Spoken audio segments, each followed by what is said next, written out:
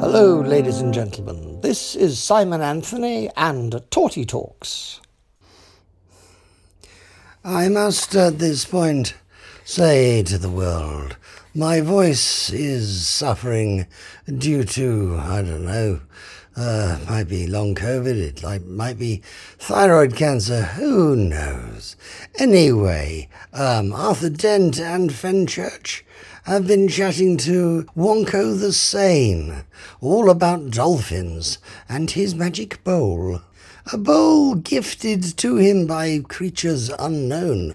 The deep roar of the ocean, the break of waves on farther shores than thought can find, the silent thunders of the deep, and from among it voices calling, and yet not voices, humming, trillings, wordlings, and half-articulated songs of thought. Greetings, waves of greetings sliding back down into the inarticulate words breaking together. A crash of sorrow on the shores of earth. Waves of joy on where? A world indescribably found, indescribably arrived at, indescribably wet. A song of water. A fugue of voices now, clamouring explanations of a disaster unavertible, a world to be destroyed, a surge of helplessness, a spasm of despair, a dying fall, again the break of words. And then the fling of hope, the finding of a shadow earth and the implications of enfolded time, submerged dimensions, the pull of parallels, the deep pull, the spin of will, the hurl and split of it, the fight. A new earth pulled into replacement, the dolphins gone. Then stunningly, a single voice, quite clear. This bowl was brought to you by the campaign to save the humans. We bid you farewell. And then the sound of long, heavy, perfectly grey bodies rolling into an unknown, fathomless, deep, quietly giggling. That night they stayed outside the asylum and watched TV from inside it. This is what I want you to see, said Wonko the Sane when the news came round again. An old colleague of mine, he's over in your country, running an investigation. Just watch. It was a press conference. I'm afraid I can't comment on the name Rain God at this present time, and we are calling him an example of spontaneous paracausal meteorological phenomenon. Can you tell us what that means? I'm not altogether sure. Let's be straight here. If we find something we can't understand, we like to call it something you can't understand, or indeed pronounce. I mean, if we were just to let you go round calling him a rain god, then that suggests that you know something we don't. And I'm afraid we couldn't have that. No, first we have to call it something which says it's ours, not yours. Then we set about finding some way of proving it's not what you said it is, but something we say it is. And if it turns out that you're right, you'll still be wrong, because we will simply call him supernormal, not paranormal or supernatural, because you think you know what those mean now. No, supernormal incremental precipitation inducer. We'll probably want to shove a quasi in there somewhere to protect ourselves. Rain God. Never heard such nonsense in my life. Admittedly, you wouldn't catch me going on holiday with him. Thanks, that'll be all for now, other than to say hi to Wonko if he's watching. On the way home, there was a woman sitting next to them on the plane who was looking at them rather oddly. They talked quietly to themselves. I still have to know, said Fenchurch, and I strongly feel that you know something that you're not telling me. Arthur sighed and took out a piece of paper. Do you have a pencil? He said. She dug around and found one. What are you doing, sweetheart? She said, after he had spent 20 minutes frowning, chewing the pencil, scribbling on the paper, crossing things out, scribbling again, chewing the pencil again, and grunting irritably to himself. Trying to remember an address somebody once gave me. Your life would be an awful lot simpler, she said, if you bought yourself an address book. Finally, he passed the paper to her. You look after it, he said. She looked at it. Among all the scratchings and crossings out were the words Quintilis Quasgar Mountains, Servo-Bopstri, Planet of Preluton, Sunzars, Galactic Sector QQ7, Active J Gamma. And what's there? Apparently, said Arthur, it's God's final message to his creation. That sounds a bit more like it, said Fenchurch. How did we get there? You really? Yes, said Fenchurch firmly. I really want to know. Arthur looked out of the little plexiglass window at the open sky outside.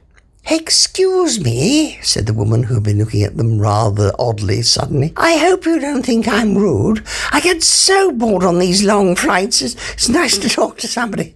My name's Enid Clappelstein. I'm from Boston. Tell me, do you fly a lot? They went to Arthur's house in the West Country, shoved a couple of towels and stuff in a bag, and then sat down to do what every galactic hitchhiker ends up spending most of their time doing. They waited for a flying saucer to come by. "A friend of mine did this for 15 years, said Arthur, one night as they sat forlornly watching the sky. "Who's that?" "Called Ford Prefect." He caught himself doing something he'd never really expected to do again. He wondered where Ford Prefect was. By an extraordinary coincidence, the following day there were 2 reports in the paper, one concerning the most astonishing incident with a flying saucer, and the other about a series of unseemly riots in pubs. Ford Prefect turned up the day after that, looking hungover and complaining that Arthur never answered the phone. In fact, he looked extremely ill, not merely as if he'd just been pulled through a hedge backwards, but as if the hedge was being simultaneously pulled backwards through a combine harvester. He staggered into Arthur's sitting room, waving aside all efforts of support, which was an error, because the effort of waving caused him to lose his balance altogether, and Arthur eventually had to drag him to the sofa. "Thank you," said Ford. "Thank you very much." "Have you?" he said, and fell asleep for 3 hours. "The faintest idea," he continued suddenly when he revived, "how hard it is to tap into the British phone system from the Blindies? I can see you haven't, so I'll tell you," he said, "over a very large mug of black coffee that you're about to make me." He followed Arthur wobbly into the kitchen. "Stupid operators keep asking you where you're calling from, and you try and tell them Letchworth, and they say you couldn't be if you're coming in on that circuit. What are you doing?" "Making you some black coffee." "Oh." Ford seemed oddly disappointed. He looked about the place forlornly. "What's this?" he said. "Rice Krispies. And this? Paprika." "I see," said Ford solemnly, and put the 2 items back down on top of the other. But that didn't seem to balance properly, so he put the other on top of the one, and that seemed to work. "A little space lagged," he said. "What was I saying?" "About not phoning from Letchworth." "I wasn't. I explained this to the lady. Bugger Letchworth, I said. If that's your attitude, I am, in fact, calling from a sales scout ship of the Sirius Cybernetics Corporation, currently on the sublight speed leg of a journey between the stars, known to your world, though not necessarily to you, dear lady." "I said dear lady," explained Ford Prefect, "because I didn't want her to be offended by my implications that she was an ignorant cretin." "Tactful," said Arthur Dent. "Exactly," said Ford. "Tactful." He frowned. "Space lag," he said, "is very bad for subclauses. You have to assist me again," he continued, "by reminding me what I was talking about." "Between the stars," said Arthur, "known to your world, though not necessarily to you, dear lady, as—" "Pleiades Epsilon and Pleiades Zeta," concluded Ford triumphantly. "This conversation, Lark, is quite a gas, isn't it?" "Have some coffee." "Thank you, no. And the reason I said, why am I bothering you with it rather than just dialing direct as I could, because we have some pretty sophisticated telecommunications equipment out here in the Pleiades, I can tell you, is that the penny-pinching son of a star beast piloting this son of a star beast starship insists that I call collect. Can you believe that?" "And could she?" "I don't know. She'd hung up," said Ford, "by this time. So what do you suppose," he asked fiercely, "I did next?" "I have no idea, Ford," said Arthur. Pity, said Ford. I was hoping you could remind me. I really hate those guys, you know. They really are the creeps of the cosmos, buzzing around their celestial infinite with their junky little machines that never work properly, or, when they do, perform functions that no sane man would require of them, and, he added savagely, go beep to tell you when they've done it. This was perfectly true, and is a very respectable view widely held by right-thinking people, who are largely recognizable as being right-thinking people by the mere fact that they hold this view. The Hitchhiker's Guide to the Galaxy, in a moment of reasoned lucidity, which is almost unique among its current tally of 5,973,509 pages, says of the Sirius Cybernetics Corporation products that it is very easy to be blinded to the essential uselessness of them by the sense of achievement you get from getting them to work at all. In other words, and this is the rock-solid principle on which the whole of the corporation's galaxy-wide success is founded, their fundamental design flaws are completely hidden by their superficial design flaws. And this guy, ranted Ford, was on a drive to sell more of them. His 5-year mission to seek out and explore strange new worlds and sell advanced music substitute systems to their restaurants, elevators and wine bars, or if they didn't have restaurants, elevators and wine bars, yet to artificially accelerate their civilization growth until they bloody well did have. Where's that coffee? I threw it away. Make some more. I've now remembered what I did next. I saved civilization as we know it. I knew it was something like that. He stumbled determinedly back to the sitting room where he seemed to carry on talking to himself, tripping over the furniture and making beep-beep noises. A couple of minutes later, wearing his very placid face, Arthur followed him. Ford looked stunned. "Where have you been?" he demanded. "Making some coffee," said Arthur, still wearing his very placid face. He'd long ago realized that the only way of being in Ford's company successfully was to keep a large stock of very placid faces and wear them at all times. "You missed the best bit," raged Ford. "You missed the bit where I jumped the guy. Now," he said, "I shall have to jump him all over again." He hurled himself recklessly at a chair and broke it. "It was better," he said sullenly, "last time." He waved vaguely in the direction of another broken chair which he had already got trussed up on the dining table. "I see," said Arthur, casting a placid eye over the trussed-up wreckage. "And, what are all the ice cubes for?" "What?" screamed Ford. "What? You missed that bit too? That's the suspended animation facility. I put the guy in the suspended animation facility. Well, I had to, didn't I?" "So it would seem," said Arthur in his placid voice. "Don't touch that," yelled Ford.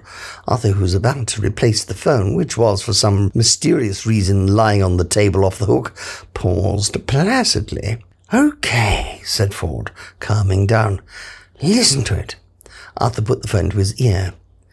"It's the speaking clock," he said. "Beep, beep, beep," said Ford. "Beep, beep, beep." "I see," said Arthur, with every ounce of placidness that he could muster. "Beep, beep, beep," said Ford. "Is exactly what is being heard all over that guy's spaceship while he sleeps in the ice, going slowly round a little-known moon of Sassafras Magna, the London speaking clock." "I see," said Arthur again, and decided that now was the time to ask the big one. "Why," he said acidly, "with a bit of luck," said Ford, "the phone bill will bankrupt the buggers." He threw himself sweating onto the sofa. "Anyway," he said, "dramatic arrival, don't you think?" The flying saucer in which Ford Prefect had stowed away had stunned the world. Finally, there was no doubt, no possibility of mistake, no hallucinations, no mysterious CIA agents found floating in reservoirs. This time it was real. It was definite. It was quite definitely definite. It had come down with a wonderful disregard for anything beneath it and crushed a large area of some of the most expensive real estate in the world, including much of Harrods. The thing was massive, nearly a mile across, some said dull silver in colour, pitted, scorched and disfigured with the scars of unnumbered vicious spice battles fought with savage forces by the light of suns unknown to man. The hatchway opened, crashed down through the Harrods' food halls, demolished Harvey Nichols, and with a final grinding scream of tortured architecture, toppled the Sheraton Park Tower. After a long, heart-stopping moment of internal crashes and grumbles of rending machinery, there marched out of it, down the ramp, an immense silver robot 100 feet tall. It held up a hand. "I come in peace," it said, adding after a long moment of further grinding, "Take me to your lizard."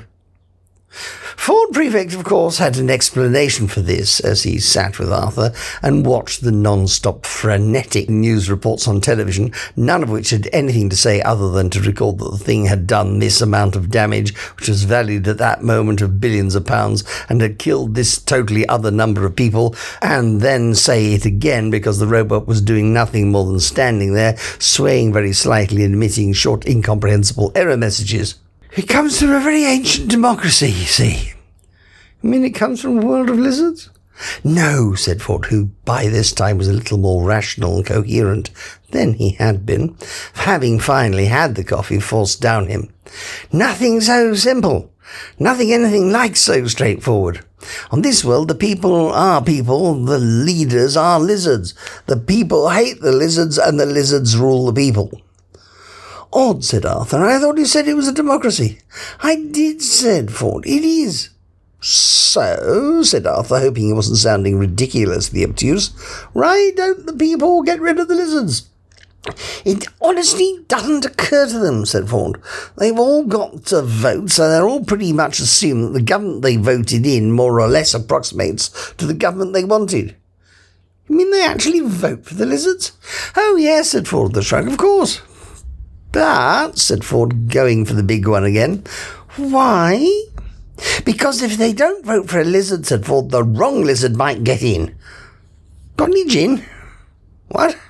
"I said," Ford, with an increasing air of urgency creeping into his voice, "have you got any gin?" Ford shrugged again. "Some people say that the lizards are the best thing that ever happened to them," he said. "They're completely wrong, of course, completely and utterly wrong, but someone's got to say it." "But that's terrible," said Arthur. "Listen, Bud," said Ford, "if I had $1 for every time I heard that one bit of the universe look at another bit of the universe and say that's terrible, I wouldn't be sitting here like a lemon looking for a gin. But I haven't, and I am. Anyway, what are you looking so placid and moon-eyed for? Are you in love?" Arthur said yes, he was, and said it placidly. "With someone who knows where the gin bottle is? Do I get to meet her?" He did, because Fenchurch came in at that moment with a pile of newspapers she'd been in the village to buy. She stopped in astonishment at the wreckage on the table and the wreckage from Beetlejuice on the sofa. "Where's the gin?" said Ford to Fenchurch, and to Arthur. "What happened to Trillian, by the way?" This is Fenchurch," said Arthur awkwardly. "There was nothing with Trillian. You must have seen her last." "Oh, yeah," said Ford. "She went off with Zaphod somewhere. They had some kids or something. At least," he added, "I think that's what they were. Zaphod calmed down a lot, you know." "Really?" said Arthur, clustering hurriedly around Fenchurch to relieve her of her shopping. "Yeah," said Ford. "At least one of the heads is now saner than an emu on acid." "Arthur, who is this?" said Fenchurch. "Ford Prefect," said Arthur. "I may have mentioned him in passing." Chapter 37. For a total of 3 days and nights, the giant robot stood in stunned amazement, straddling the remains of Knightsbridge, swaying slightly and trying to work out a number of things. Government deputations came to see it.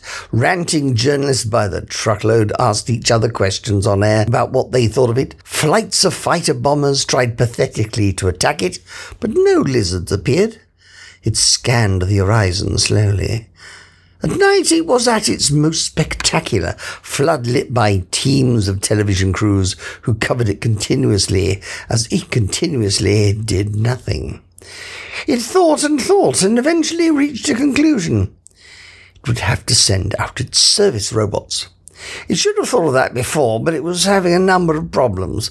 The tiny flying robots came screeching out of the hatchway one afternoon in a terrifying cloud of metal. They roamed the surrounding terrain, frantically attacking some things and defending others. One of them at last found a pet shop with some lizards, but it instantly defended the pet shop for democracy so savagely that little in the area survived. A turning point came when a crack team of flying screechers discovered the zoo in Regent's Park, and most particularly the reptile house. Learning a little caution from their previous mistakes in the pet shop, the flying drills and fretsaws brought some of the larger and fatter iguanas to the giant silver robot, who tried to conduct high-level talks with them. Eventually, the robot announced to the world that despite the full, frank and wide-ranging exchange of views, the high-level talks had broken down, the lizards had been retired, and that is, the robot would take a short holiday somewhere and for some reason selected Bournemouth. Ford Prefect watched it on TV, nodded, laughed and had another beer. Immediate preparations were made for its departure. The flying toolkits screeched and sawed and drilled and fried things with a light throughout the day and all through the night time, and in the morning, stunningly, a giant mobile gantry started to roll westward on several roads simultaneously, with the robot standing on it, supported within the gantry. Westward it crawled like a strange carnival, buzzed around by its servants, and helicopters and news coaches scything through the land, till at last it came to Bournemouth, where the robot slowly freed itself of its transport systems and braces, and went and lay for 10 days on the beach. It was, of course, by far the most exciting thing that had ever happened to Bournemouth. Crowds gathered daily along the perimeter, which was staked out and guarded as the robot's recreation area, and tried to see what it was doing. Motorboats prowled up and down the shore to see what it was doing. It was doing nothing. It was lying on the beach. It was lying a little awkwardly on its face. It was a journalist from a local paper who, late one night, managed to do what no one else in the world had so far managed, which was to strike up a brief, intelligible conversation with one of the service robots guarding the perimeter. It was an extraordinary breakthrough.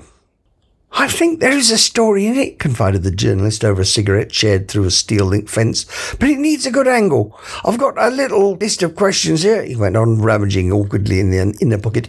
"Perhaps you could get to run through them quickly?" The little flying ratchet screwdriver said it would see what it could do, and screeched off. A reply was never forthcoming. Curiously, however, the questions on the piece of paper more or less exactly matched the questions that were going through the massive battle-scarred industrial quality circuits of the robot's mind. They were these. How do you feel about being a robot? How does it feel to be from outer space? And how do you like Bournemouth? Early the following day, things started to be packed up, and within a few days it became apparent that the robot was preparing to leave for good. "The point is," said Fenchurch to Ford, "can you get us on board?" Ford looked wildly at his watch. "I have some serious unfinished business to attend to," he exclaimed. Chapter 38. Crowds thronged as close as they could to the giant silver craft. The immediate perimeter was fenced off and patrolled by the tiny flying service robots. Staked out around that was the army, which had been completely unable to breach that inner perimeter, but were damned if anyone was going to breach them. They, in turn, were surrounded by a cordon of police, though whether they were there to protect the public from the army, or the army from the public, or to guarantee the giant ship's diplomatic community and prevent it getting parking tickets, was entirely unclear and the subject of much debate. The inner perimeter fence was now being dismantled. The army stirred uncomfortably, uncertain of how to react to the fact that the reason for their being there seemed as if it was simply going to get up and go. The giant robot had lurched back aboard the ship at lunchtime, and now it was 5 o'clock in the afternoon, and no further signs had been seen from it. Much had been heard, more grindings and rumblings from deep within the craft, the music of a million hideous malfunctions, but the sense of tense expectation among the crowd was born of the fact that they expected to be disappointed. This wonderful, extraordinary thing had come into their lives, now it was simply going to go without them. Two people were particularly aware of this sensation, Arthur and Fenchurch, scanning the crowd anxiously, unable to find Ford Prefect in it anywhere, or any sign that he had the slightest intention of being there. "How reliable is he?" asked Fenchurch in a sinking voice. "How reliable?" asked Arthur. He gave a hollowed laugh. "How shallow is the ocean?" he asked. "How cold is the sun?"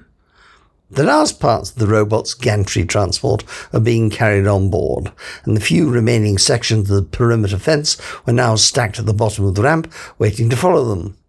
The soldiers on guard around the ramp bristled meaningfully, orders were barked back and forth, hurried conferences were held, but nothing, of course, could be done about any of it.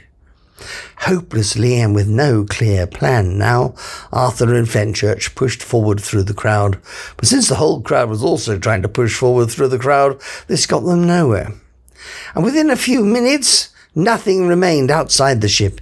Every last link of the fence was aboard. A couple of flying fret saws in the spirit level seemed to do one last check around the site, and then screamed in through a giant hatchway themselves. A few seconds passed. The sounds of mechanical disarray from within changed in intensity, and slowly, heavily, the huge steel ramp began to lift itself back out of the Harrods food halls. The sound that accompanied it was the sound of thousands of tense, excited people being completely ignored. "Hold it!" A megaphone barked from a taxi that screeched to a halt on the edge of the milling crowd. "There has been," barked the megaphone, "a major scientific breakthrough, it corrected itself. The door flew open and a small man from somewhere in the vicinity of Beetlejuice leapt out wearing a white coat. "Hold it!" he shouted again, and this time brandished a short, squat black rod with lights on it. The lights winked briefly, the ramp paused in its ascent, and then, in obedience to the signals from the thumb, which half the electronic engineers in the galaxy were constantly trying to find fresh ways of jamming, while the other half were constantly trying to find fresh ways of jamming the jamming signals, slowly ground its way downwards again. Ford Prefect grabbed the megaphone from out of the taxi and started bawling at the crowd through it. "Make way," he shouted. "Make way, please. This is a major scientific breakthrough. You, get the equipment from the taxi." Completely at random, he pointed at Arthur and Fenchurch, who wrestled their way back out of the crowd and clustered urgently around the taxi. "All right, I want you to clear a passage, please, for some important piece of scientific equipment," boomed Ford. "Just everybody keep calm. It's all under control. There's nothing to see. It's merely a major scientific breakthrough. Keep calm now. Important scientific equipment. Clear the way." Hungry for new excitement, delighted at this sudden reprieve from disappointment, the crowd enthusiastically fell back and started to open up. Arthur was a little surprised to see what was printed on the boxes of important scientific equipment in the back of the taxi. "Hang your coat over them," he muttered to Fenchurch as he heaved them out to her.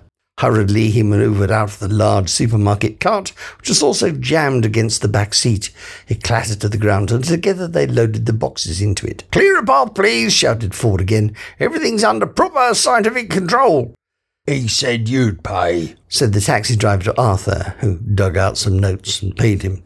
There was a distant sound of police sirens. "Move along there," shouted Ford, "and no one will get hurt." The crowd surged and closed behind them again, as frantically they pushed and hauled the rattling supermarket cart through the rubble towards the ramp. "It's all right," Ford continued to bellow. "There's nothing to see. It's all over. None of this is actually happening." "Clear the way, please," boomed a police megaphone from the back of the crowd. "There's been a break-in. Clear the way." "Breakthrough," yelled Ford in competition. "A scientific breakthrough." "This is the police. Clear the way." "Scientific equipment. Clear the way." "Police, let us through." "Walkman," yelled Ford, and pulled out a dozen miniature tape players from his pockets and tossed them to the ground. The resulting seconds of utter confusion allowed them to get the supermarket cart to the right edge of the ramp and to haul it up to the lip of it. "Hold tight," muttered Ford, and released a button on his electronic thumb. Beneath them, the huge ramp shuddered and began slowly to heave its way upward. "Okay," he said, as the milling crowd dropped away beneath them and they started to lurch their way along the tilting ramp into the bells of the ship. "Looks like we're on our way."